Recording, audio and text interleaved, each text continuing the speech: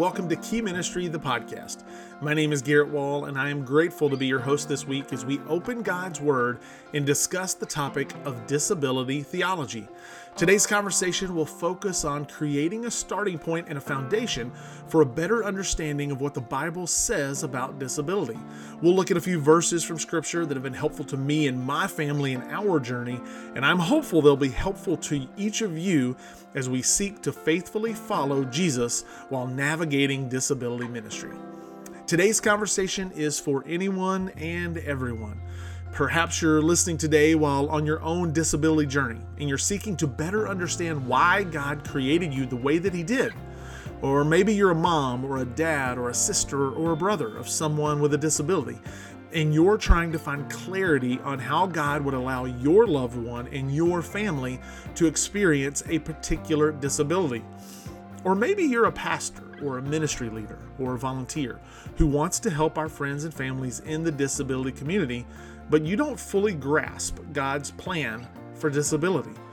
Whatever your connection and perspective may be as it relates to disability, God and the church, knowing and understanding what the Bible says about disability, is pivotal as we strive to be better equipped for the lifelong journey with our friends and families in the disability community.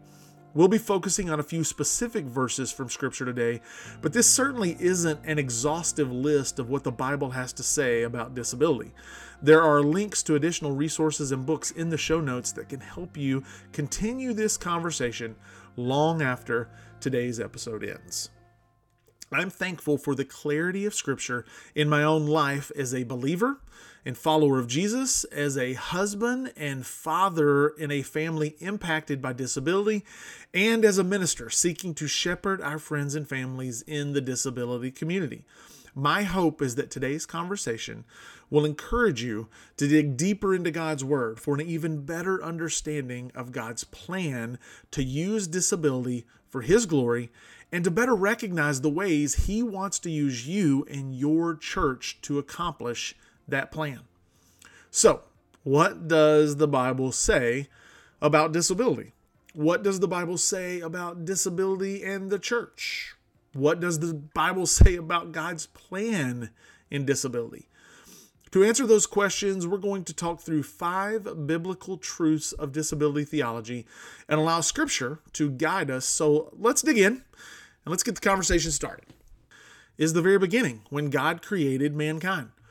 Our first biblical truth is this: we are all wonderfully made in God's image. Genesis 1:27 says, "So God created man in His own image. In the image of God He created him. Male and female He created them." From the very beginning, God created man and woman in His image. God was the original blueprint, and yet in His creativity, He made each of us unique. No two people are exactly the same, yet each and every person is still made in the image of God. To further echo the point that we're all wonderfully made in God's image, Psalm 139:13-14 says, "For you formed my inward parts. You knitted me together in my mother's womb. I praise you, for I am fearfully and wonderfully made. Wonderful are your works. My soul knows it very well." The psalmist is praising God for His wonderful human creation. The works of God in and through His creation are wonderful, and the psalmist's own soul knows it to be true.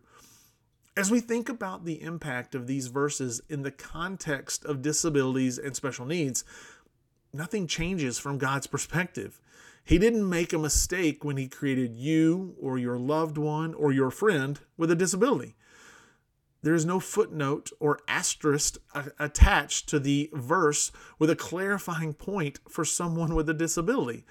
This biblical truth encompasses all people. We are all wonderfully made in God's image. Our second biblical truth says that God allows disabilities for His purpose. I'll be honest, this is one that can be difficult to understand and even accept at times. How could a perfect God be directly connected and even responsible for allowing disabilities to exist in the lives of the people He created? If God really loves people, how could He allow them to be impacted by disability? it must be the enemy, Satan, right, who is responsible and should get the blame for disability. Well, we know that the entrance of sin into the world in the Garden of Eden is to blame for the suffering around us today. And while suffering is certainly a consequence of sin, our own sins and the sins of others, that's not the end of the story on suffering. We're reminded in verses like Romans 5, 3 through 5, and James 1, 2 through 4, that suffering is used by God to sanctify us and to test us and to grow our faith.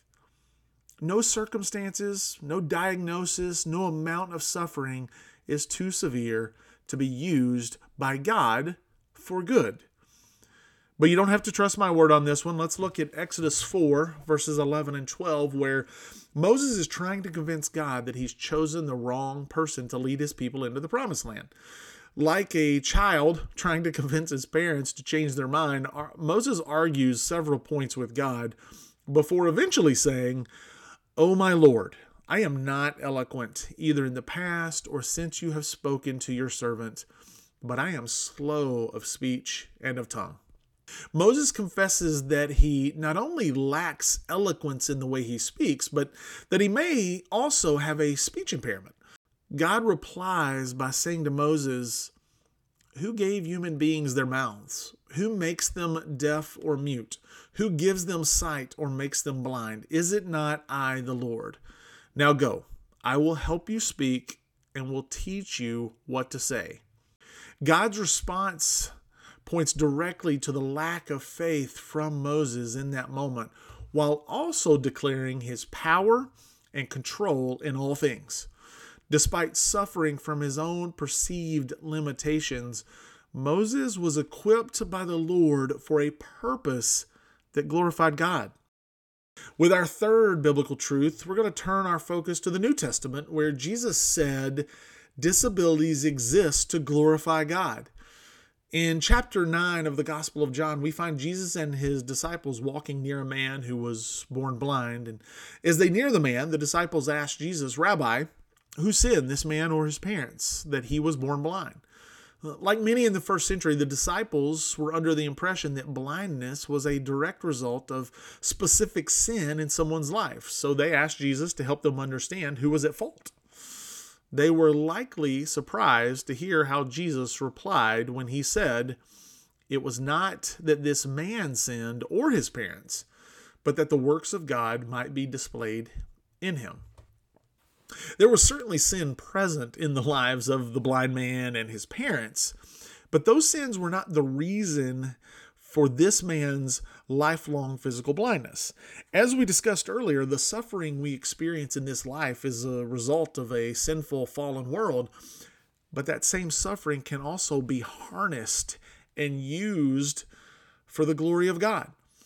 In the case of the man who was blind from birth, Jesus not only healed him from his physical blindness, but he also healed him from his spiritual blindness, while including him in his earthly ministry in a powerful way.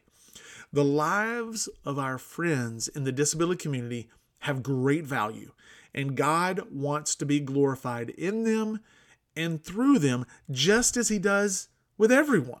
So that takes us to our fourth biblical truth, which focuses on the challenges that come with disabilities. And it says this: though God wants to be glorified in it, disability is not easy.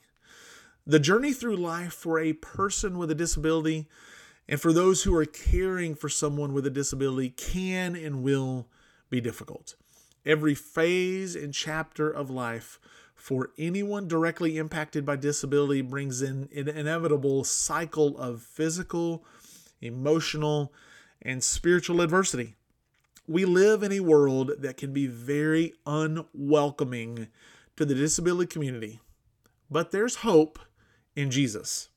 The Apostle Paul reminds us of that hope in his second letter to the Corinthians when he describes a thorn given to him in the flesh. He describes the thorn as a messenger of Satan to harass him, but he also says its purpose is to keep him from being conceited. 3 times, Paul pleaded with the Lord, asking him to remove the thorn. However, Rather than remove that thorn, God replied by saying, "My grace is sufficient for you, for my power is made perfect in weakness." How does Paul respond to God's plan to use weakness to perfect his plan? Paul answers God by saying, "Therefore, I will boast all the more gladly of my weakness, so that the power of Christ may rest upon me." Disability is not always easy, but God's love and goodness provides the help and compassion needed to perfect his plan in this life. And that takes us to our fifth and final biblical truth, that our churches are incomplete without the disability community. We know that the Great Commission in Matthew 28 compels us as believers and followers of Jesus to take the gospel of Christ to all the nations. And we know that life with a disability is not always easy. So the church should be leading the charge to take compassionate action for the disability community. In the same way the paralyzed man in Mark 2 and Luke 5 was taken to Jesus by his four friends, our churches should be opening pathways for our friends and families impacted by disability to meet Jesus and find belonging in the church. When that happens, we experience a more complete version of who the church is and how God has designed it to function. Paul reminds us of the importance of every person and every role in Christ's church in Romans 12, 4-5, where he says, "For just as each of us has one body with many members, and these members do not all have the same function, so in Christ we, though many, form one body, and each member belongs to all the others." God has equipped our friends and families in the disability community for the purpose of taking the gospel to all the nations. And without them in our churches, we are incomplete. There is so much more we could say and share on this topic, but we'll stop there for today. So to recap our 5 biblical truths of disability theology: number 1, we're all wonderfully made in God's image. Number 2, God allows disabilities for his purpose. Number 3, Jesus said disabilities exist to glorify God. Number 4, though God wants to be glorified in it, disability is not easy. And number 5, our churches are incomplete without the disability community.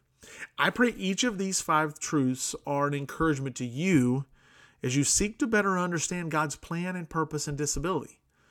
Remember, this is only the beginning of the conversation on disability theology and not an exhaustive list of the many things the Bible has to say about disability. I invite you to visit our show notes at keyministry.org/podcast, where you will find a complete transcript of today's episode, as well as links to books and other resources to help you as you learn more about what the Bible really says about disability.